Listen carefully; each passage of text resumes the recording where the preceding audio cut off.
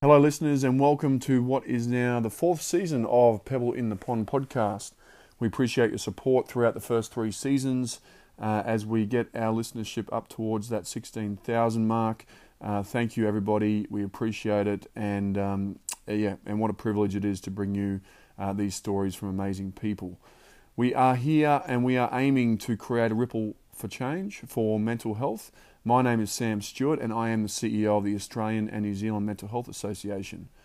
Each year our association hosts several leading mental health conferences that allow us the chance to meet and connect with the most fascinating and accomplished people in the mental health space. Listen in as we go one-on-one with the people changing the face of mental health in Australia and New Zealand, from lived experience speakers through to researchers, academics, leading community organisations and influential industry leaders. Our Pebble in the Pond podcast episodes may contain content, themes or topics of discussion that may be triggering for some listeners. If you feel you need any assistance with your mental health at any time, please contact Lifeline on 13 11 14 or visit the Get Help page for additional resources at anzmh.asn.au.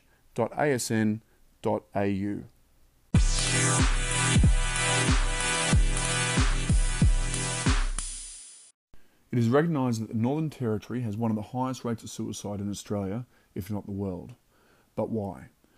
Joining us to explore factors behind these shocking statistics is this week's podcast guest, Robert Parker. Initially completed a Bachelor of Arts degree in archaeology before working on the Tiwi Islands in the Northern Territory for 3 years as an art and craft advisor.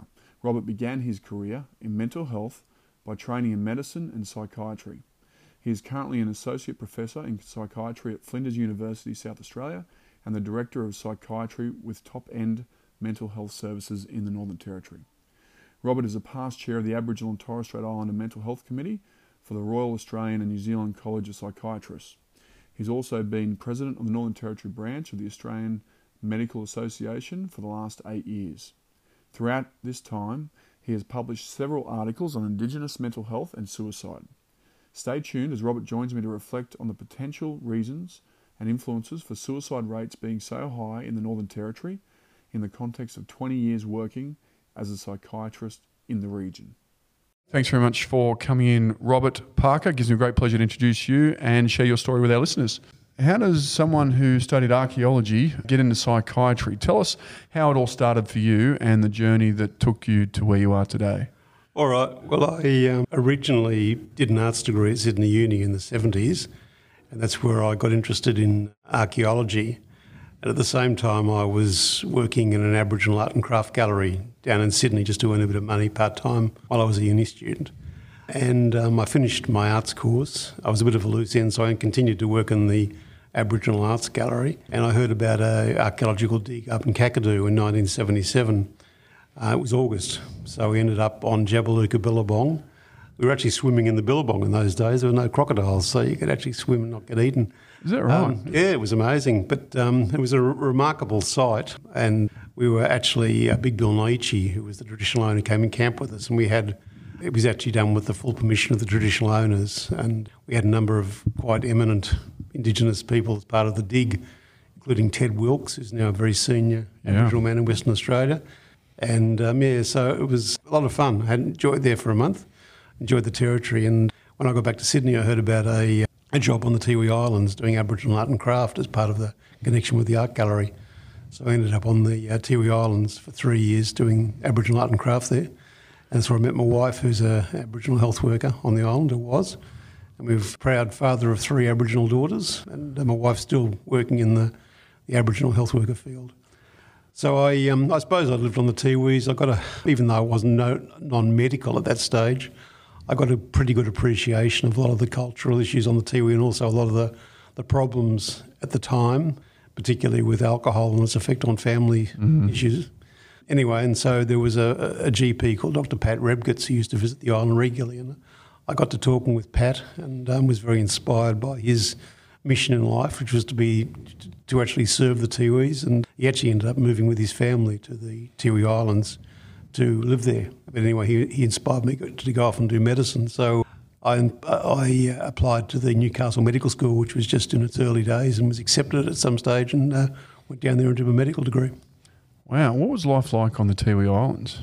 Well, it was actually I had a lot of fun. I mean, I was working with some really senior traditional elders who were great characters. Wilfred Palakwi, Declan Apuatimi, Raphael Apuatimi. Raphael was my boss, and he had a tremendous life. He'd gone to Darwin as a young man, played football for St Mary's.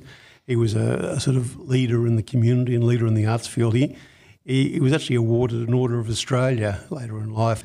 He didn't want to wear it, so he actually got the Tiwi design guys to print him a T-shirt with his Order of Australia on, so he could wear his Order of Australia T-shirt. But Raphael was a very generous, very kind boss, and we got on really well. Declan was, Declan, who was one of my favourite carvers, was also a tremendous character. I always remember and it sort of reflected the long lineage of the Tiwis and the connection with the greater Asian area. We used to get a lot of VIPs visiting the island to come and look at Tiwi design. At one stage, an Indonesian general turned up with his wife, was touring the Tiwi design, and Declan popped down to have a chat to me about something and saw the general and wandered up to him and started talking fluent Bahasa Indonesia to him. And the general was amazed. The general's wife was even more amazed. But Declan, when he was a young boy, he just jumped on a Japanese fishing boat and spent a couple of years in the Straits of Malacca working on a Japanese fishing boat, because the Japanese used to come at that stage and were regular visitors to the island, mainly for pearling, but also for other things. And so, there was a very strong connection with local area. I basically had worked with the carvers, used to go out and get ironwood, scour the forest for seasoned ironwood for them, my two apprentices. And then we'd come back. We could also get raw materials such as ochre and stuff and give it to the carvers, and they'd come back with some pretty remarkable carvings. So had a great time. It was good fun. How important is art in a culture, especially amongst the Tiwi Islands and the Indigenous culture? Well, again, it represented the advanced culture of the Tiwis. I mean, the Tiwis, in fact, Tiwi design, every Tiwi carver had their own personal motive. It was slightly different, I think, to Arnhem Land, where there was a lot more meaning in the motive, but it actually just was like Declan always painted the same motive, which was his design, and I think represented his kin and his culture and his land. But there wasn't unlike a lot of the Arnhem Land art, there wasn't a sort of strong story in the art itself. It just represented who he was. So when he did a carving, he always had the same painting on it. But the carving itself was the remarkable thing. I mean, the Tiwi, it looks like the Tiwis had grave posts very early on, and I've seen some really early Tiwi grave posts in the South Australian Museum. But when they got steel axes, it really advanced the whole carving of it. And if you see a couple of collections, I mean, you've got the very early grave posts in the South Australian Museum. But if you want, then you move to the grave posts collected in the 1960s by Scougal that are in the New South Wales Art Gallery, and they're much more elaborate, much richer in their design. So obviously the carvers had got used to working with steel tools and did a much more extensive work. I was very lucky too that I went to one of the last great Pukamani ceremonies. The Pukamani ceremonies were held on the Tiwi's still artwork group, but not the same. So after someone died, they were buried. And about 3 to 6 months after the person died, they had a Pukamani ceremony, which was like a spirit release ceremony. And the one I went to, what had happened was a young boy had a heart problem, gone down to Adelaide, and unfortunately died during his operation. And his mum and dad wanted to give him, a proper ceremony. So they actually organised they actually purchased, I think, 12 Pukamani posts, and we went up to what's now Pearl and Gympie or Garden Point. The carvers were still working on the posts, and then the Pukamani posts were put up in a wall, and they formed the backdrop to the actual dancing. And the dancing for the ceremony went for 2 days, including right through the night, on the Saturday night. And then after the ceremony, the poles were heaped around the young boy's grave and left there, which is the traditional thing. And that was the last great Pukamani ceremony that was held on the Tiwis. I was very fortunate to be at that ceremony. So you saw the art and its application. What an experience! I mean, that would have been such a great thing to see and witness. And yeah, I mean, what an amazing experience, as I said. It was. I was very fortunate to be on the island at that time and to see sort of because unfortunately the culture hasn't, continued in that way since that time. So I think I was very lucky to be there with some covers. I mean, it's interesting because, there's still one of the old men, Bertram Cantilla, was, I think, 10 years old before he actually saw his first white man. He was actually living up the north of the island. Wow. It was during the Second World War, and his father observed the Japanese bombers flying overhead of the aircraft, and he got Bertram into a dugout canoe and sent him down absolutely straight to the mission. They knew about the mission, but they hadn't actually visited it, but he wanted to find out what these planes were all about. So he sent Bertram down to the mission to find out what the planes were all about, and so that was Bertram's first experience. Incredible. And this was, back in and he was still there. And I always remember there was another man, Paddy Freddy, who was the last man who apparently knew the full extent of Tiwi language. The Tiwis had another ceremony called Kalama, which was held every year when the Kalama yam became ripe, and it was usually held in May. And all the elders would sing songs about whatever, some of them quite exciting apparently, caused lots of laughter. But at that time, it was the time that people advanced through the culture, and apparently it involved various levels of language, so that people would sing a song and other people would only understand about half what the song was about because of the language in it. But apparently Paddy was the last Tiwi guy that knew the full extent of the complex language issues with Kalama. So that was also very interesting. That's incredible. What a story. And, such a rich culture, aren't they? And especially, being so lucky to be there and experience that part of it. It would have been an incredible experience. I guess, was it anything culturally that you saw as it relates to Indigenous communities that thought, well, hang on, we need to do a better job here. I think we need some more help in this area.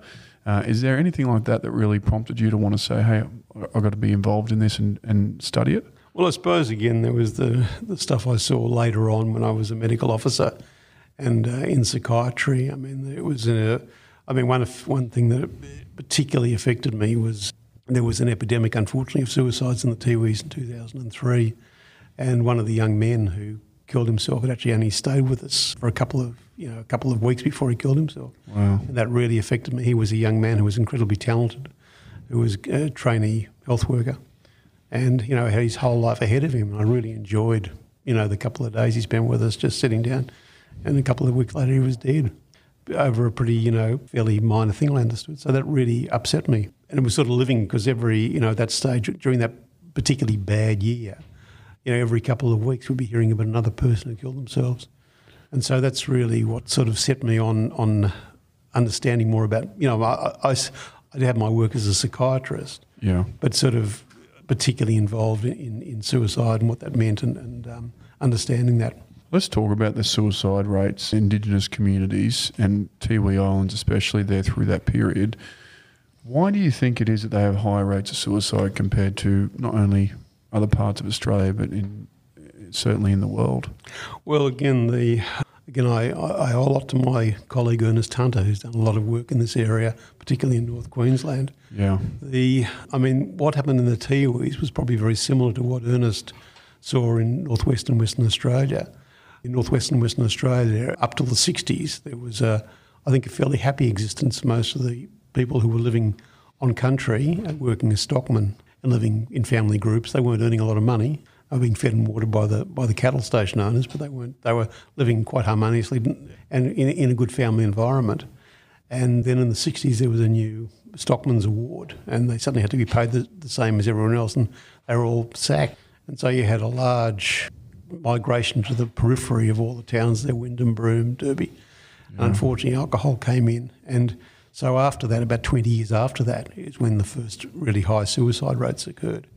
And as I said, on the Tiwis, I remember, it was when the club was open, it was after the club shut at night, all you heard around town was domestic violence, particularly women and kids screaming. Is that right? And there was a couple of lessons I learned through there. There was, at one stage, there was a break into the club and the club had to be shut for a couple of months.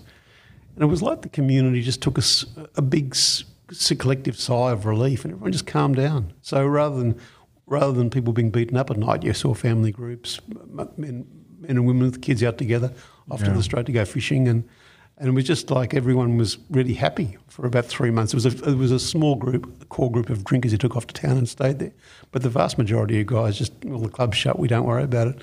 And it was a very happy place. And then suddenly the club opened again, and it was back to the usual. That was a very that struck me particularly at the time about the effect of alcohol. So really, the driving force behind that increase in domestic violence was really through the increased uptake of alcohol consumption. Well, it was the way that alcohol was served as well. I mean, in the old days, you basically had it was like a large rugby scrum. There were like 500 men gathered around two very small windows, out of which you fought your way to the front, and finally were given 4 opened cans of warm beer, and you fought your way back again, lost half your beer in the process, and so sat down, and people would play cards and gamble the beer. But there was, unfortunately, when you drunk as many cans of warm beer, it's no wonder everyone was really drunk, and it caused. But the other thing I remember too is another story.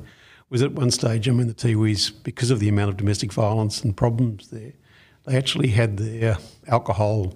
They had to go to half-strength beer. And I always remember I was talking to a police sergeant who was there during the transition, and he said before the half-strength beer, after the club shut at night, if you had one problem in the suburb, it would spread like wildfire, and a whole bunch of other households would be involved, and the police would have to go and sort it out. And while they were going out to deal with the domestic disturbance, they'd see, this is 2 o'clock in the morning, whenever they'd see tribes of kids on the road, because it was safer to be on the road than it was to be in the houses at that time. Is that right? And then after they brought in the mid-strength beer, if there was one domestic thing, it stayed one rather than spreading to the whole suburb. And while the cops were on their way out to the place, there were no kids on the road, they were all at home. And that was one of the best stories I'd heard about the effect of alcohol licensing and its effect on community well-being. And this, just a police reminiscence. Yeah.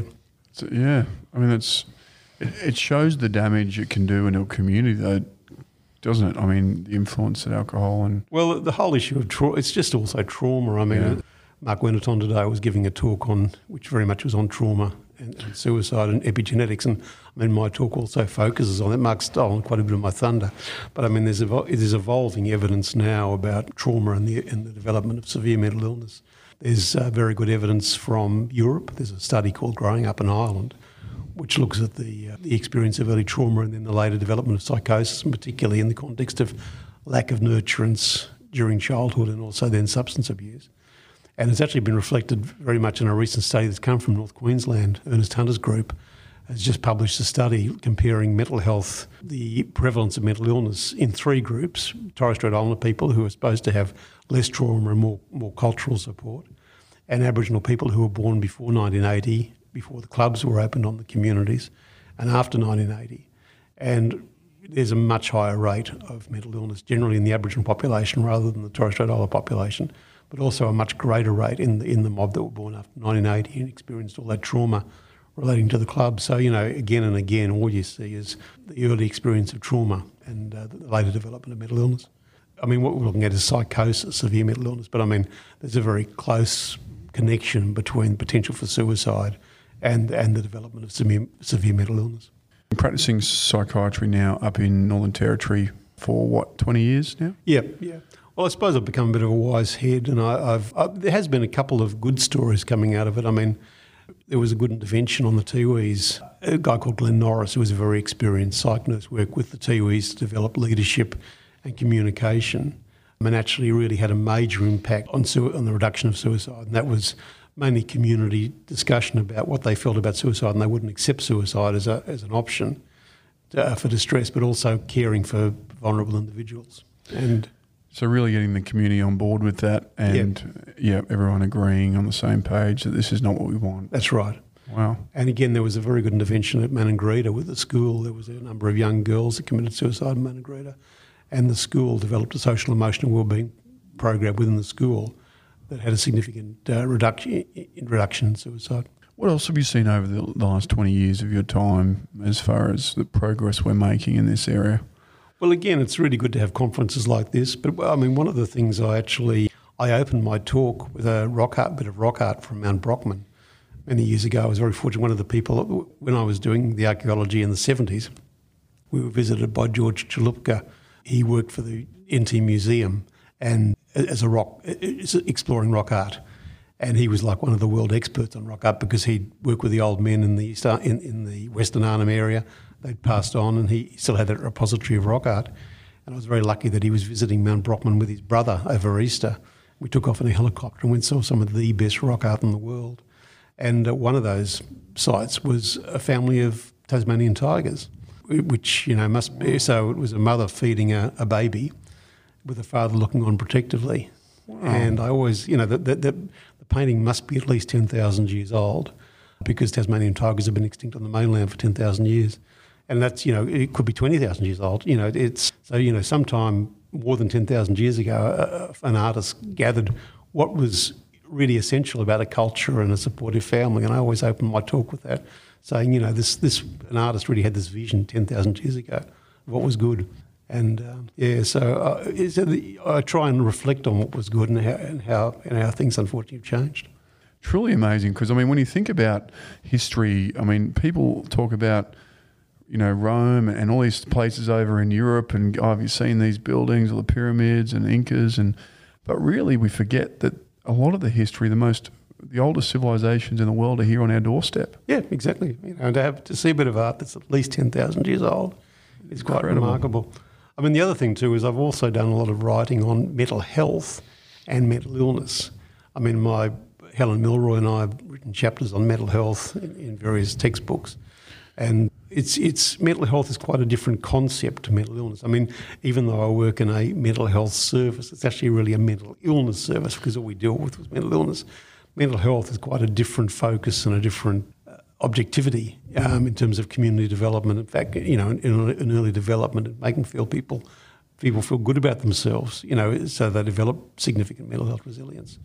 For example, that work that Cheryl Kickett was talking about today, as part of the program, is a really good example of a mental health program. Yes, which is developing young kids, allowing them to develop resilience and emotional resilience, which is one of the best ways, one of the best antidotes against later mental illness and suicide. The two terms are used sometimes interchangeably, but there is, in fact, quite a difference between the two. And so do you have any, I know you've written lots on it, but do you have any other thoughts around that? Well, again, I think a lot of it relates to cultural support, the power of culture and a connection with culture, and feeling like you've got something that really you belong to. And also a safe childhood where you feel like you're growing up at night, where you can be in better sleep and feeling comfortable rather than a high level of trauma. Because there's no doubt that stress, as Mark was saying today with the epigenetics, stress does have a significant effect. And if you've got a higher flight because you never feel safe, it certainly does impact. So again, stressing the thing. Also, I think there's been some good stuff. The Groote Eylandt mob have been putting a lot of money into education. So they've actually developed trade schools and other things. So the kids go to trade school, they learn, and they've got jobs at the end of it in tourism and in the mining industry. I always remember, again, one of the things that happened on the Tiwis was in the 60s or the 70s, 60s must have been, the mission actually sent a whole bunch of Tiwi guys off to trade schools down south. And so what you had when you finished your work, what you had was Tiwi carpenters building houses, Tiwi plumbers fixing stuff, Tiwi mechanics fixing your motor car. And so kids could actually see there was, if you went and had education, there was something at the end of it, because there were a whole bunch of people working in craft groups. Unfortunately, then there was a defunding of that sort of work, and it was cheaper to bring in white contractors than it was to keep on skilling up the Tiwi so they could build, they could actually work in their own community. And I always think that, to my mind, it's education and work, cultural connection, which are the big supports for mental health. What are some of the other key risk factors in developing mental illness in our Indigenous population? We've mentioned a couple already with trauma. We've also talked about the impacts of alcohol as well. What else is there that's social media? Social media, again, some of my slides. It's quite interesting. I think social media is a very invidious influence on individuals. I was very lucky. I went to a conference a couple of years ago. I met Danuta Wasserman, who's part of a very big European study called the SAIL study. And she's studied, I think, almost 12,000 adolescents in Europe. And they actually found, in terms of suicidality, and they found three groups. There was a safe group, then there was a high-risk group. But in the end, they found this sort of invisible middle group who had very similar suicide risk to the high-risk group, but no one knew about it. and the invisible group had weight issues, sleep issues, and they were spending all their time on social media. And were very vulnerable to, I think, because they hadn't got out and about in the playground and mixed with other kids and learned how to deal with things. They were much more vulnerable to social media trolls and other people. And so, I think that was a very clear indication about how dangerous social media can be to these vulnerable kids. And it's interesting because I was at another conference a couple of years ago, and the people talked about digital immigrants and digital natives, and put up a slide. Digital immigrants and digital natives are actually an education concept rather than a health concept. It's actually looking at the way that IT affects the brain.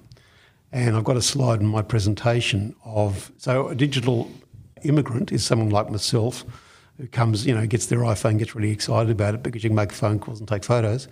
A digital native is someone who can, realise there's a lot more potential on an iPhone than I've ever thought of. And they actually, because they've actually grown up with it, with the IT. But I've actually got a slide of digital natives and digital immigrants with a functional MRI doing the same task. And the digital native is using a lot more of their brain in the task than the digital immigrant. So it's like that the human brain has evolved with the IT. It's an evolutionary process.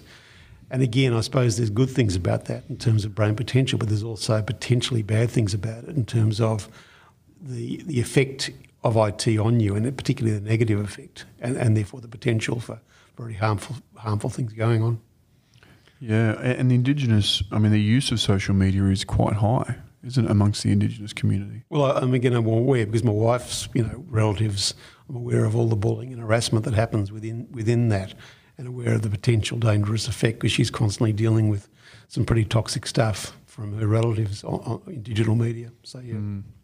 Well, are there any other challenges you wanted to talk about as it relates to the health and wellbeing of our Indigenous populations? Well, for us, again, the main drama, I haven't brought that up in the topic, but is chronic and cannabis. Although cannabis, I do mention that, and the Territory has much higher rates of substance abuse than other. But again, the influence of cannabis on vulnerable individuals, so the Growing Up an Island study and the study from North Queensland indicated that people with mental illness have got a vulnerability, but they've also got increased use of cannabis. But it's not just the drug itself. And we've been dealing with a lot of really psychotic people in Darwin who've been using chronic and other things. But it's also the pressure. My wife goes to the community, and she doesn't like going home now because all she gets is pressure to give money for cannabis. So she's constantly having people being dramatic and insulting her because they want money for cannabis. And then you've actually got the whole issue of the dealers and potential payback and criminal stuff, people not paying up debts. So I'm aware of a number of people who've committed suicide because they had money to drug dealers and weren't able to deal with the pressure of that.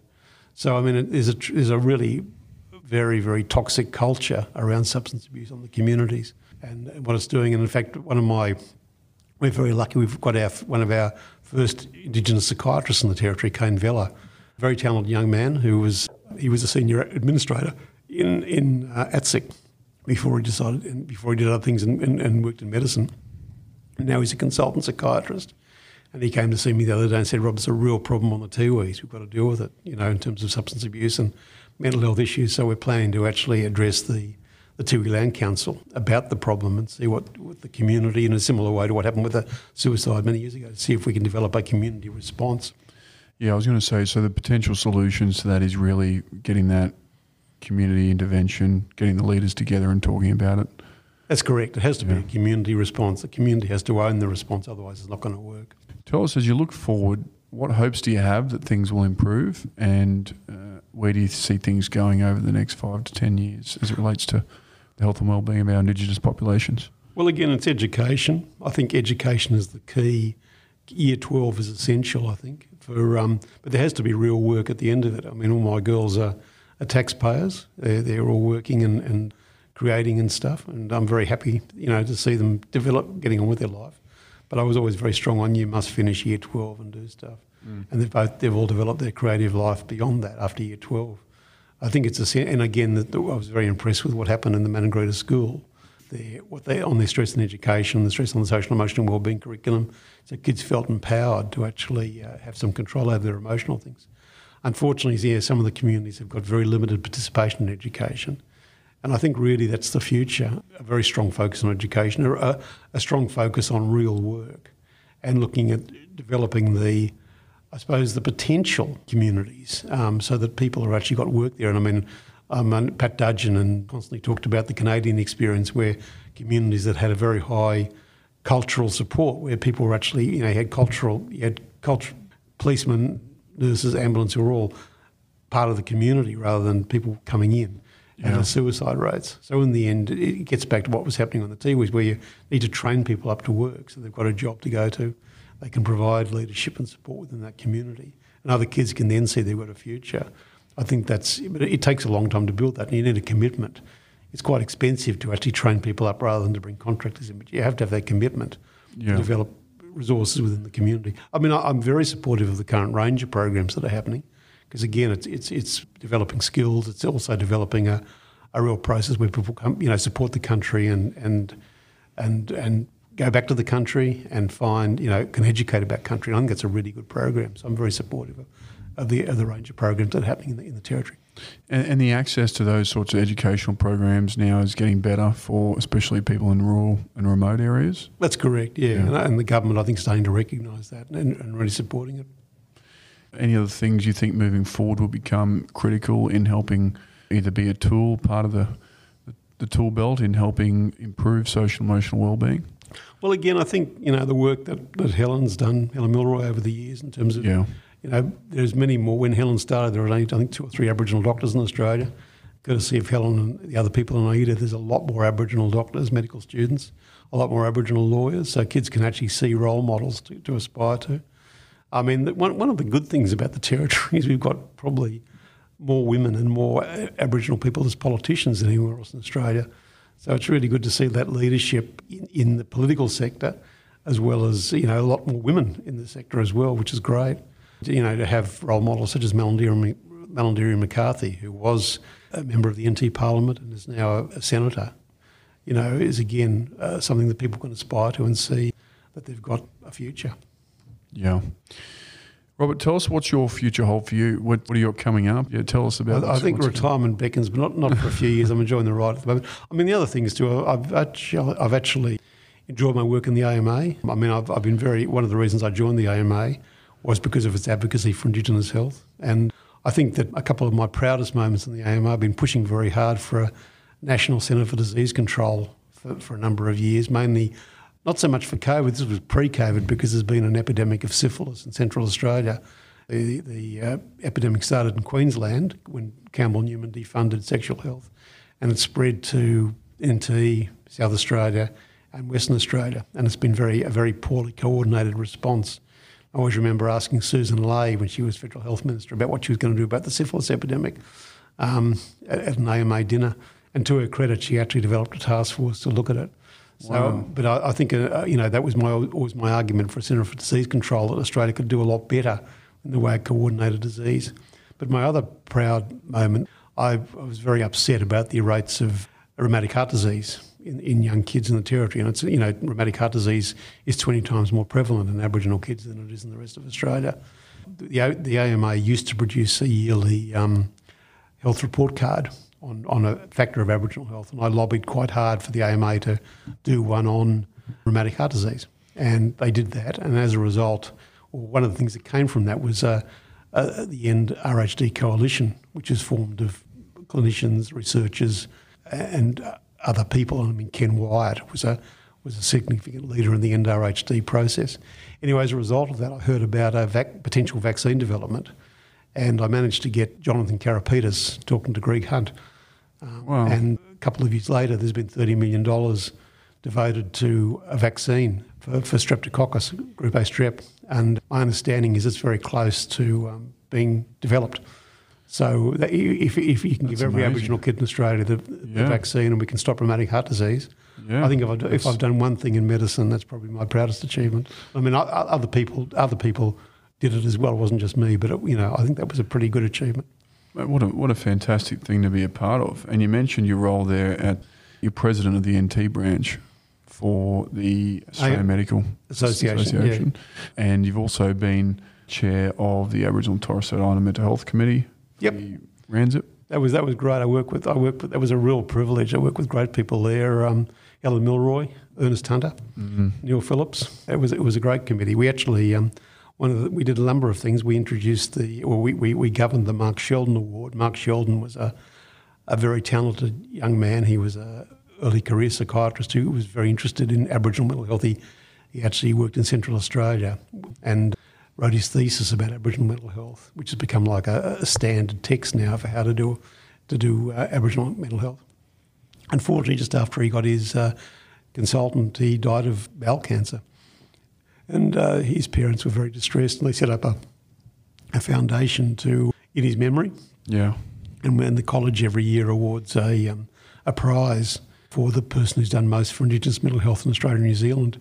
So I was the custodian of that for the first 6 years, and I was very proud to give it to a range of people, including Helen Milroy and Pat Swan, now Pat Delaney, who wrote the Ways Forward document. So Pat, we just didn't give it to psychiatrists; we gave it to other people. And when Helen was chair of the committee, I was very supportive in giving it to two Aboriginal healers.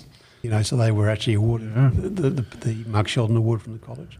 But the other thing we did was we actually developed a website, college website, in coordination with Beyond Blue, to make sure we educated all the trainees. They had all trainee psychiatrists had a very good educational resource about Indigenous mental health.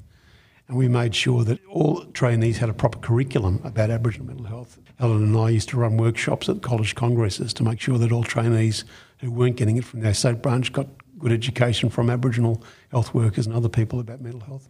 So I was very proud about that. And so we've done some good work on that way as well. You've been involved and done a lot of great things over your time, and obviously you still got a few things going on, but you mentioned retirement not too far away. Just two more questions. One is, you've already mentioned a few people, but who has been most influential on helping you shape who you are today, and as it relates to your role in your profession? Well, again, Pat Rabgitz was always a standout in terms of his dedication to something a bit bigger than just medicine, and that he had a vision for Aboriginal health and for working with community. I suppose Helen has been an inspiration as well. She's just constantly done remarkable things, with her career and with the Royal Commission, and just with the way she's inspired other people to do medicine. So there've been those people. And again, I think I've come back to my boss Raphael. Raphael Apiotimi. He was a remarkable man. He was a very kind man, very generous, and for a young person just out of uni, couldn't get a better boss. And I just spending 3 years with him, just watching him and learning, about how you could be a really important person, but also a generous person, was an inspiration to me. Yeah, they can go together, those two, can't they? So it's a great lesson. Tell us, Robert, how can people get a hold of you if they want to know more or get in touch? How can they get in touch? Well, again, they can always send me an email to all lowercase robert.parker@nt.gov.au, or you can usually get hold of me through the AMA in the Territory through the CEO. They can always find me. Congratulations on a great career to date, and achieving so much in your time. You can clearly tell you're very passionate, not only about Indigenous social and emotional well-being, but also the history, the culture, the art. I mean, it is all rolled into one to some degree as well. So you can see how that path's taken your journey on that path. It's been great to hear your story. Is there anything you want to say in closing? No, thank you very much. It's been very interesting having a talk. Thanks, Robert. I appreciate it.